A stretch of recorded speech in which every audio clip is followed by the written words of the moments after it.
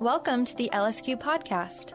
Our church began in April of 2017, and our vision is to joyfully live as reflections of God's love together in the city. This podcast will primarily feature sermons from Sunday worship and the occasional bonus content. We hope you'll subscribe.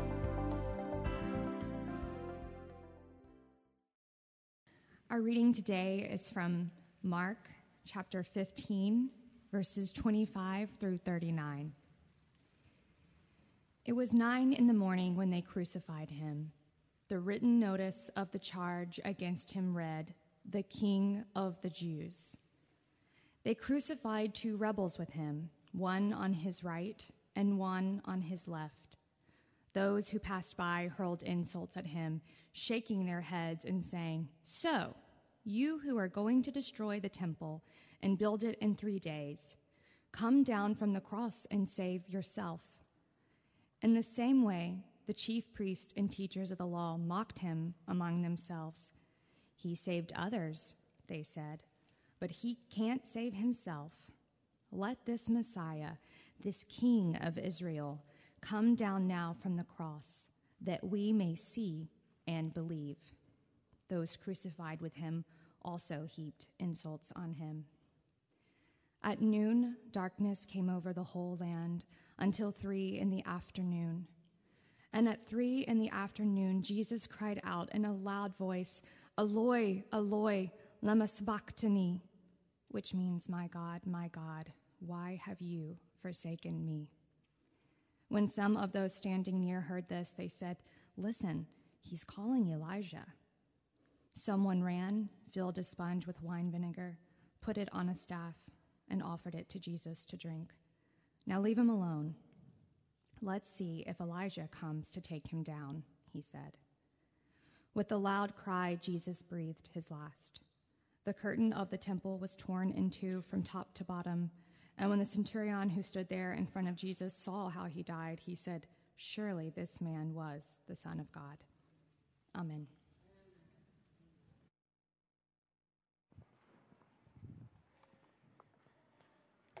Good morning, everybody. My name is Bruce O'Neill, and I'm the associate pastor here. Our senior pastor, Pastor Michael Keller, is not here this morning, and so I'll be bringing the message this morning.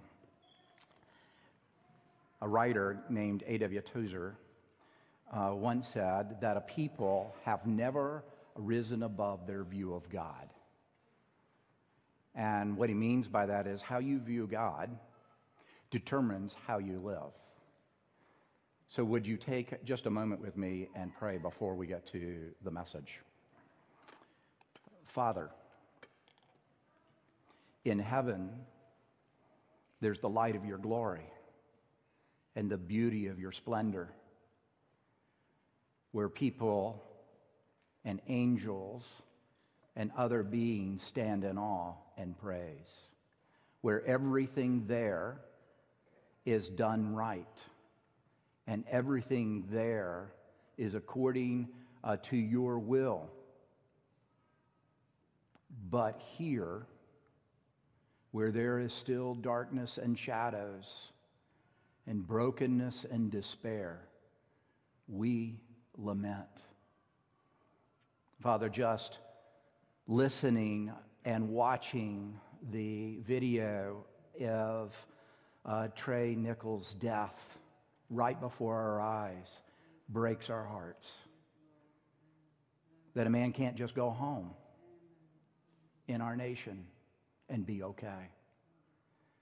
Or men and women out on the California coast can't go to a dance to celebrate without somebody coming in and ending their life here. There is such darkness and despair. And yet you know that too, because it was in the darkness that you sent your Son to bring your light of salvation. And so we pray, Father, that that light shine from your church here in New York City, right here, by Central Park, out into a city, into the world, and that all your church, everywhere, from every people and tongue shine out that there is hope, that you are not sitting back and watching the shadows and the darkness win, but you are bringing the light of the gospel, the good news, and that one day men and women and children will be able to walk and not fear, not be attacked or not be lost. And so we both grieve, but we grieve in hope. Help us this day to look and see that hope now as we turn to your word. Open our ears to hear, open our hearts to believe, and open our wills to follow. In Jesus' name, amen. And so, we are studying questions that Jesus asked in the New Testament. And because we are doing that, today I'm looking at what I believe is the saddest of all of those questions that he asked. It's not just that they're sad, but they're also, his question is hopeful. It's sad because God experienced something on the cross that he had never experienced before. You ever been to philosophy class and you've heard this? Can God, who can do anything, create a rock so big he can't lift it? Well, the real answer to the underlying question is there was an experience that God had at that moment in the darkness that fell on the cross that he had never experienced in all of eternity. And it was so painful that he cries out with a loud voice. But it is also hopeful because if we look closely at what is meant by the question and what was going on there, we can see that he actually accomplished something beautiful and hopeful for us. But to see this beautiful, hopeful thing, we have to look at the principle of pain. Here's the principle of pain. The longer the relationship you have, and the deeper the love you have, the greater the pain that is caused when that person leaves you. Let me say it again. The deeper that relationship that you have, and the longer you've known them, the greater pain you feel when they leave you. Let me illustrate this principle. We all have got some habits. And sometimes we know where those habits come from, and sometimes we don't know where those habits come from. We just do them repetitively without thinking. My granddaughters are twins, and I watched them on Mondays when they were growing up, and it's amazing to feed them at the same time, particularly for a guy who really struggles with children and mess. Because I'm a little OCD, when I fed them, when they got to the phase where you could give them food out of a baby jar or something that had blended up, I would take the spoon and I would wipe their mouth after every bite so that there was none that was getting on me. In fact, if I had my twins, they're 8 years old, up on this stage, and I asked them this catechism question: what does Pops not like? My granddaughters would say, Pop like no messes, even today. And so today, one of the habits that they have, and their mother wanted to know, where did they get this? They went and they eat their cereal or soup. They always scoop their face with the spoon. I so embedded that. When I was young, I had two profound experiences that have impacted me, and I have a habit. And I know where it comes from. It comes from these two experiences. When I was young, I was about 7 or 8 years old. My family, for Christmas, decided to go to a boys' ranch. If you don't know what that is, it's an orphanage for boys. They had a great Christmas program. I just want to make sure I can see you. Had a great Christmas program. And so we went, but I have 4 brothers and sisters. There's 5 of us. In the car, in the Rambler station wagon, they decided it was my turn to be picked on. And they said, Bruce, we're going there because we're going to leave you. And so at 7 or 8 years old, you tend to believe your brothers and sisters. And it wasn't like my mom was stopping the teasing. And so literally as the whole 2-hour experience, everybody else is enjoying everything, but I'm thinking in the back of that Rambler is all my stuff, and they're leaving me. The second one, it's hard to believe this if you ever hear my voice, but I was actually in a particular musical in high school, and I had this really lead part, and so I had to go to all the shows and had to go to all the rehearsals, and one of them, my mother said, I'll pick you up afterwards, and so I'm sitting there waiting for my mother, but she doesn't come, and everybody is gone, and even the custodian is the last one to leave. And so it's 1:30 in the morning, and nobody came. They forgot me. I don't know if that's ever happened, but I've even forgotten my children at church. You know, you're so busy, you think the other one's got them, and you, lo and behold, you get halfway home and say, you know what? I wonder where my kids are. So I get that. I'm not blaming anybody for that, but here's my habit. My wife was a social worker when I married her, and if you're ever a social worker, you're always a social worker, so she understands. I have this habit that when she gets up off the couch or leaves the room, I always ask her, where are you going? She knows that where that comes from. It comes from a fear that you're going to leave me. And so I'm always asking, the deeper the relationship, the longer the relationship, are you leaving? And so what does that have to do with this text? Jesus never knew a day without the Heavenly Father's presence until the moment on the cross. Do you understand that?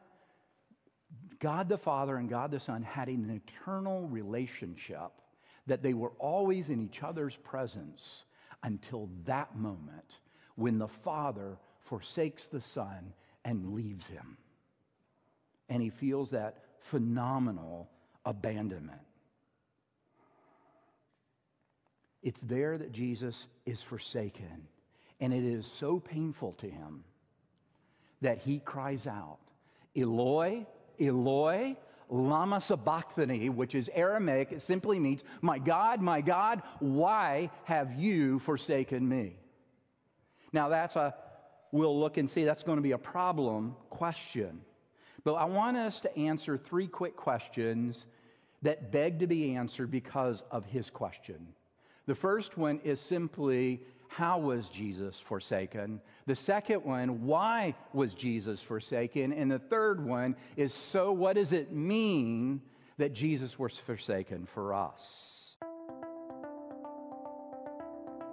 At Redeemer Lincoln Square, we value questions and the people who ask them, which is why we hold a time of question and response, or Q&R, after worship on Sundays. It's an opportunity for anyone to text in questions and then process responses alongside our pastoral team and other members of our church community.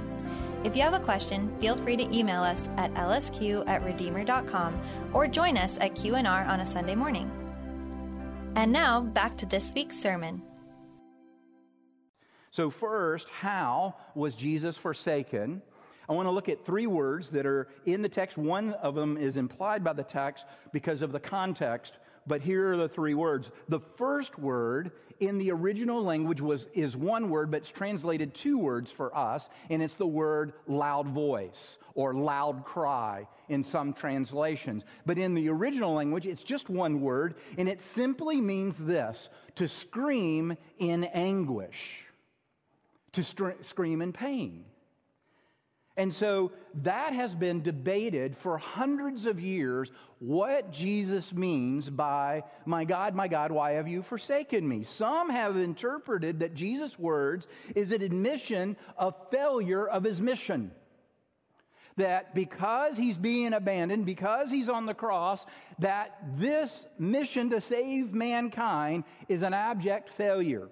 In fact, some have said that what he's crying out to God is, God, you've abandoned me, is proof that this isn't working. that whatever this is, it's a travesty of justice to leave me here. The amazing thing is not what these words mean. The amazing thing is that these words are recorded at all for us.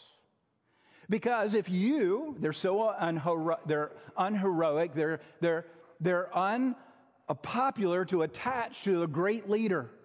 If you are going to find a religion, and if you're going to have the leader of that religion be a great guy, the words you would never have come out of his mouth, at least recorded, are these words.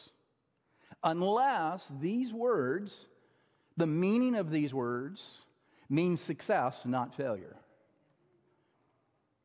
Accomplishment rather than brokenness. And so that's what we're looking at here.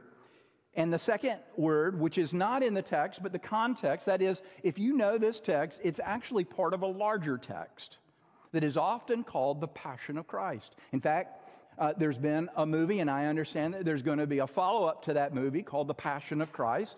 And they're referring to passion not in how emotive you are, but the word passion in the ancient world meant suffering or the sufferings of. And so Jesus goes through a physical suffering. He has been, by the time he gets to the cross, whipped, slapped, crowned with thorns, deprived of sleep, and nailed there. But there's also a psychological suffering. He was taunted by his enemies, he was rejected by his own people, and he was abandoned by his friends. And this would have been enough for anyone in this room, especially me, to cry out in anguish. To be physically and psychologically abandoned would have been enough. But Jesus doesn't say, Eloi, Eloi, why did they abandon me? He says, Eloi, Eloi, my God, why did you abandon me? Why did you forsake me? And so there's this other kind of suffering that we don't tend to think about when he cries out on the cross, my God, why have you forsaken me? And it's not physical and it's not psychological, because he's not addressing that. He's addressing God, his Father in heaven. And that is a spiritual suffering.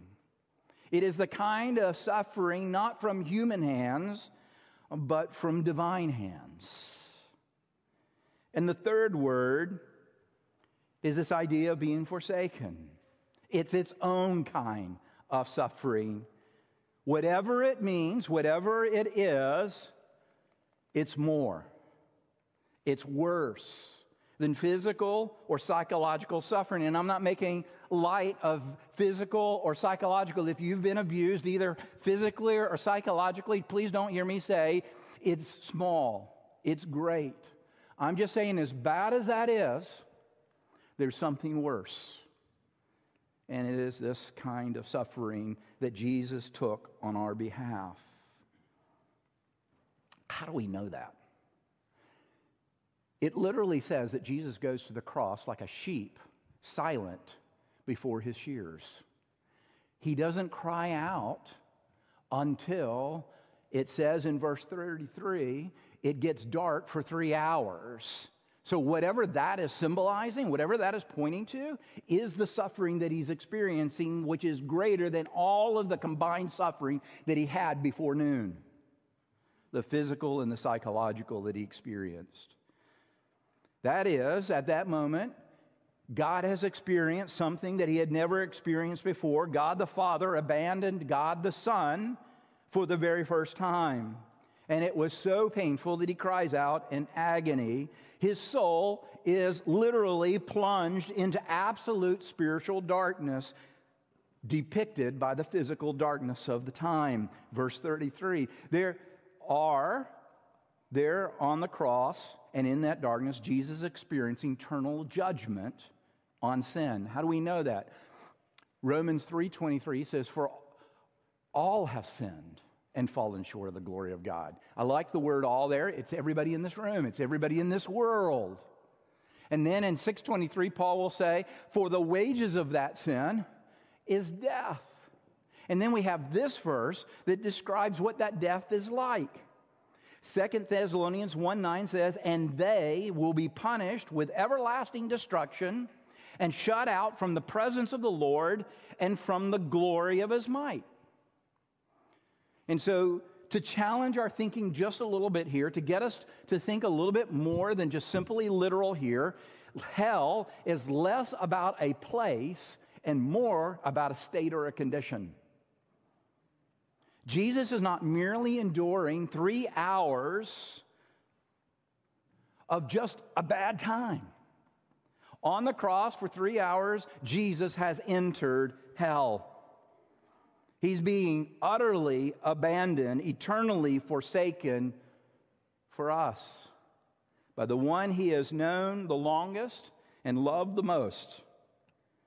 This is why rejection by a spouse is so painful. And yet, this is infinitely worse. No wife has ever been one with her husband to the degree that Jesus has been one with his heavenly Father. No child has been one with his or her parent to the degree that Jesus has been one with his heavenly Father.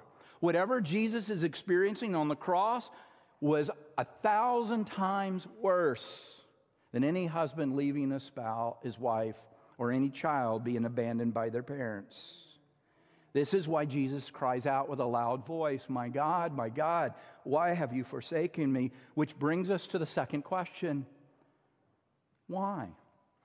Why is Jesus forsaken? In Herman Melville's book, Moby Dick, there are two very famous, my favorite quotes. The first one is for those of us who claim to be Presbyterian. He says, "We are all cracked about the head, Presbyterians and pagans alike." Kind of puts us all in the same boat. But the most famous phrase out of Herman Melville's book is this one. When Ahab is frustrated and broken, he cries out, shaking his fist, and he says, "From hell's heart I stab at thee." The truth is, Ahab is not in hell's heart when he says that. But there was one who was in hell's heart, who instead of saying, "I stab at thee," says, my God, why have you forsaken me?" Why would he do that? Why would Jesus enter hell's heart voluntarily on the cross? And the answer is so that we would never have to experience that ourselves. Jesus goes to the cross, enters hell's heart for us, so that we would never have to experience that ourselves. Isaiah 53:6 puts it this way: "We all, like sheep, have gone astray. Each of us has turned his own way, and the Lord has laid on him," Jesus, "the iniquity of us all." Then he goes on and says, "For he was cut off from the land of the living. For the transgression of my people, he was punished." He paid the debt we owe God. The truth is, God had two options with our rebellion against him. He made everything good, put us there, and said, "Enjoy." And we said the only way to enjoy this is to, rather than obey you, is to obey our own hearts. And that creates a debt that has to be paid, and God has two choices. He can make us pay, or he can make someone else pay. And so he chose the latter. From before the foundation of the world, he sends his son in to pay a debt that we owed. 2 Corinthians 5:21, he who had no sin, God made to have sin on our behalf. You can argue all day long this isn't fair. In fact, I think most of us would agree it is not fair to have someone else pay for my wrongs. The one thing you can't argue is our need for it. There's not a person in this room who could climb up on the cross and enter hell's heart even for a minute and survive. We can argue fairness, but we can't argue its beauty and grace. And so, through the death, he makes a way back to God's presence for us by dying in our place. Presence is one of the overarching themes in all of the Bible. In fact, you can trace it from Genesis all the way to the book of Revelation. In the garden, when everything is made new, when Adam and Eve are placed in it, it also says, in the coolness of the day, God appeared to walk with Adam in fellowship. In the very beginning, there were no needs for places to meet God because God showed up. But as Adam and Eve rebelled against God and he moved them out of the garden, he kept away so that they could not get back. And the very first thing is every time a human being met God, and you can read this throughout the Old Testament, they built what's called an Ebenezer, a pile of stones so that they could say, this is where they met God. Over and over again, so that when somebody walked by, they remember, oh yeah, that's where Jacob met God. Oh, that's right, that's where Moses met God. Over and over again in Ebenezer until they're in the wilderness on their way from Egypt to the Promised Land. God gives them instructions to build a tabernacle, which is a huge tent that they carried around with them from place to place, and God would show up in that tent. So they would meet him there. And when they finally got in their land and they started building their houses, David felt embarrassed that they had all these nice houses, but no nice house for God. And so they built a temple. And there God met them in the Holy of Holies. And when that gets destroyed, Jesus even predicts that it will, and it's destroyed in 70 AD, the great promise is that there is going to be a place where we are going to live. It's called the New Earth, where there will be no need for a temple, no need for a tabernacle, no need for Ebenezers, because in that place, God will again walk with us. The light of his glory will be seen. The sweetness of his splendor will be felt by all that is there. It kind of gets at this idea where Moses, he's on the mountaintop, and God has been giving him the Ten Commandments and talking about how the people are rebellious. And Moses says, I tell you what, God, you could do me one favor, and this will really mean everything to me. Can you just show me your face?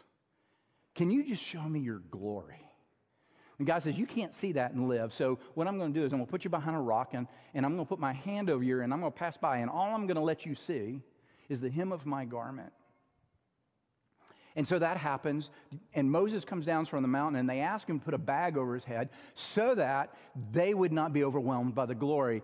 The point is that we are always meant to see the face of God, from the garden to the end. It's what leads Aaron. When Aaron wants to bless the people, in Numbers 23, he says, here's a benediction from God. Benediction means good word. And he says to them, now may the Lord bless you and keep you. May the Lord's light shine upon you and be gracious to you. May the Lord turn his face toward you. The word there is countenance, but it's his face toward you and give you peace. Now, those of you who are Presbyterians, we really don't know what to do with these things. They're appendages that we use in work, but never in worship. And yet the Bible is littered with what to do with these things. And one of them is in regards to benedictions. One of the instructions that God gives his people in a benediction, it's not a prayer. It is a blessing. And therefore, it is to be received. And so the people who receive a benediction lay their hands out as if they're given the greatest gift, and it is that we might see the face of God.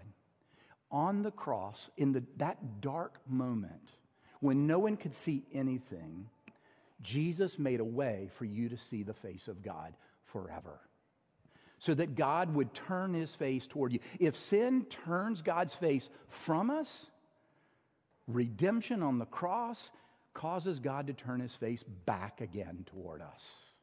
We know a little bit of that. Those people who know and have been around children, you know, children will perform for you if they know you'll laugh or clap, and they will do that over and over and over again because they want your approval. What happens when you ignore them too often.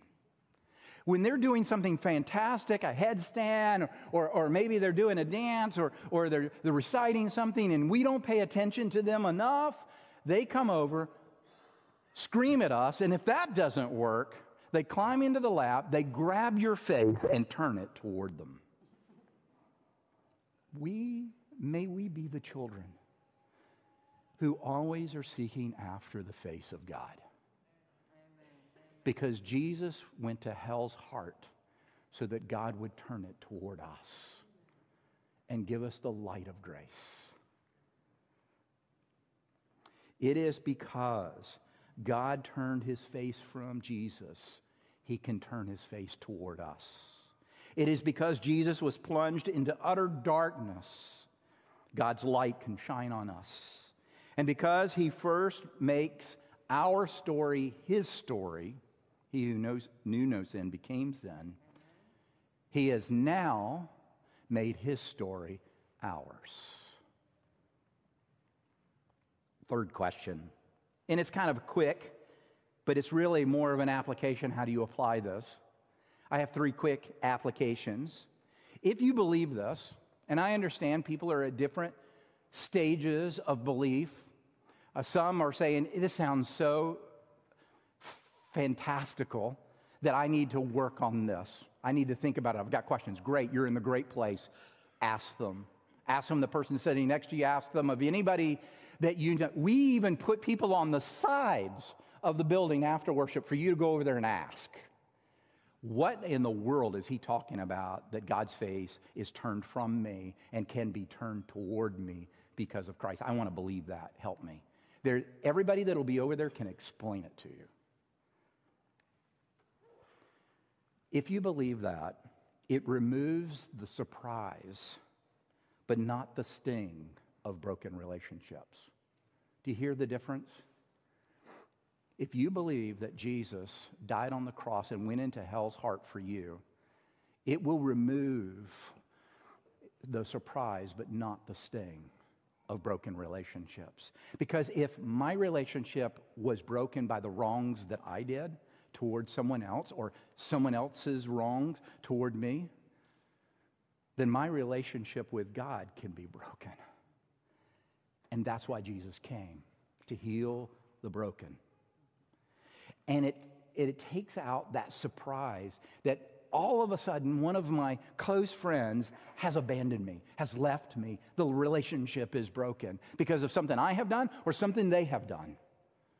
We're no longer surprised by that reality, but we still feel the sting of their leaving. And I told you the principle, the closer that relationship, the deeper the love of that relationship, the deeper that pain is felt. Secondly, it not only removes the surprise, but leaves the sting. It provides hope for broken relationships. Reconciliation is possible. We Christians have the hope that our broken relationships, because of our broken relationship healed with God, that our earthly relationships, though they get broken, can be reconciled. There is hope. No matter how broken those relationships are, no matter how far and how long it's been since we've had a conversation, they can be reconciled. If my relationship with God can be healed, then any relationship. In fact, if we feel that my relationship with you cannot be healed, what am I saying about my relationship with God? That it can't be healed. If you believe that, it makes all the difference in the world. Otherwise, why would we pray for it? Why would we work for it? We have hope that God not only heals vertically, but also horizontally. Third, quick application. It secures your identity even among your broken relationships. The truth is, some of your earthly relationships are broken and they won't be healed in this life. I'm not saying it's not possible. I'm just historical. Some relationships never get to the point where they're reconciled. And that's heartbreaking and grief-filling, but it is a reality for many of us. Things we have done, things that they have done to us or to others, have profoundly broken that relationship, and there's no interest in reconciliation. And that's a source of pain for us. That from time to time we grieve the loss of a broken relationship. But even if some of your relationships are broken, and some of you are so young, it's hard to believe that you even have relationships that are already broken. But the longer you're on the earth, the larger that number will become. But even if some of your relationships are broken and remain so for years, or even the rest of your life, it does not change one iota your stand before God. Having broken relationships does not disqualify you from God sending Jesus into hell's heart for you. Sometimes we think about that. We look back at the history and the trail of all of the broken relationships that we have, and we think we've disqualified ourselves, or that we come into some kind of second-class Christianity. I'm just going to sit over here quietly so that nobody finds out the trail of relationships that I have broken over the years. And the reality is, it's a failure to understand what Jesus did on the cross. When he says, my God, why have you forsaken me?" The reason God was forsaken was so that your status, your broken relationship with him could be healed. And therefore, even if you have earthly broken relationships, that relationship cannot be changed. Because it had nothing to do with your goodness. It had nothing to do with your best efforts. It had nothing to do with you being someone that God said, "Man, I want that person. They're good looking, they're smart, they're connected, they've got the right relationships, they go to the right church." God did not pick you for that reason. He picked you simply because he loved you and nothing more. And there was a condition for his love. And that was someone had to pay. And that person was Jesus. Jesus entered the world and went to hell's heart and experienced what we should have experienced for all time and all places, so that we wouldn't. When God sees you, he not only sees a reconciled child, he sees a forgiven child, one that belongs to him and whom he can say, "Well done, good and faithful servant, welcome to your rest," even if your personal record doesn't support that declaration. He makes that declaration because of someone else's record that has been accredited to you, as if you had done that yourself. When he says, "Well done, good and faithful servant," he's talking about Jesus. And you carry that record. Well done, good and faithful servant. Welcome into your rest. It is God who looks at you and says, "I will never leave you, nor forsake you." I don't know what you mean by. That's my watch. Somehow Siri picked something up, I say. Think of this. If God breaks one promise, he's broken them all. And if God breaks his promises, then he isn't God. Wear that.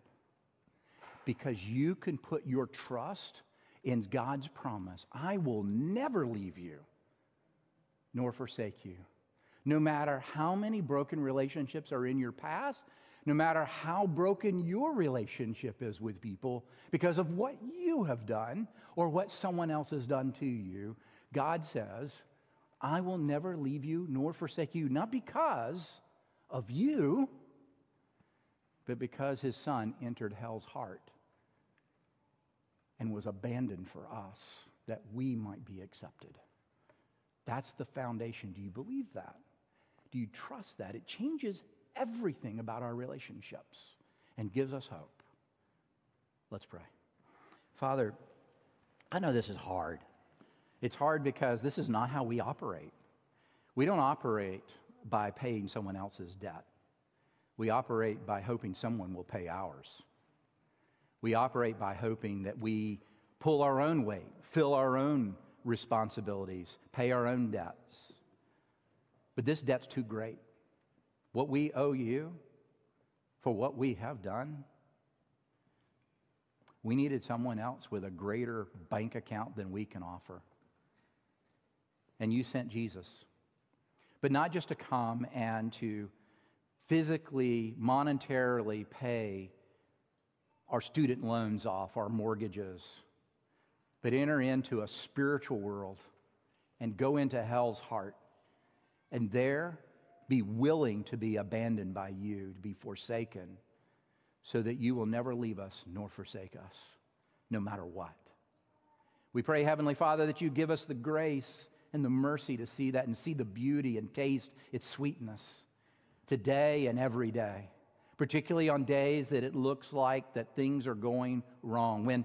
When we watch a video and we see so many broken relationships there in Memphis, but it only symbolizes the brokenness in every city and every town and every human heart. Help us to see the waste of human life in California, where people went to dance the new year with great hope, only to die. And to see that there is brokenness and not be shocked by that, but instead feel the pain. It stings. But to have hope that you will one day heal it all and make all things new. And you began it on the cross when Jesus cried out to you, my God, why have you forsaken me?" To know that it was not a cry of loss, of failure, but of success. We have been redeemed. We have been reconciled. And so, Father, it gives us great hopes for all the earthly relationships we have that need reconciliation. Help us take them to you in prayer, but also to work toward them being healed by your grace. We pray in Jesus' name. Amen. Thanks for listening to our podcast. We pray that it's a helpful resource as you process aspects of Christianity and grow in your faith. To learn more about our church, including details about Sunday worship, check out our website at redeemerlsq.com.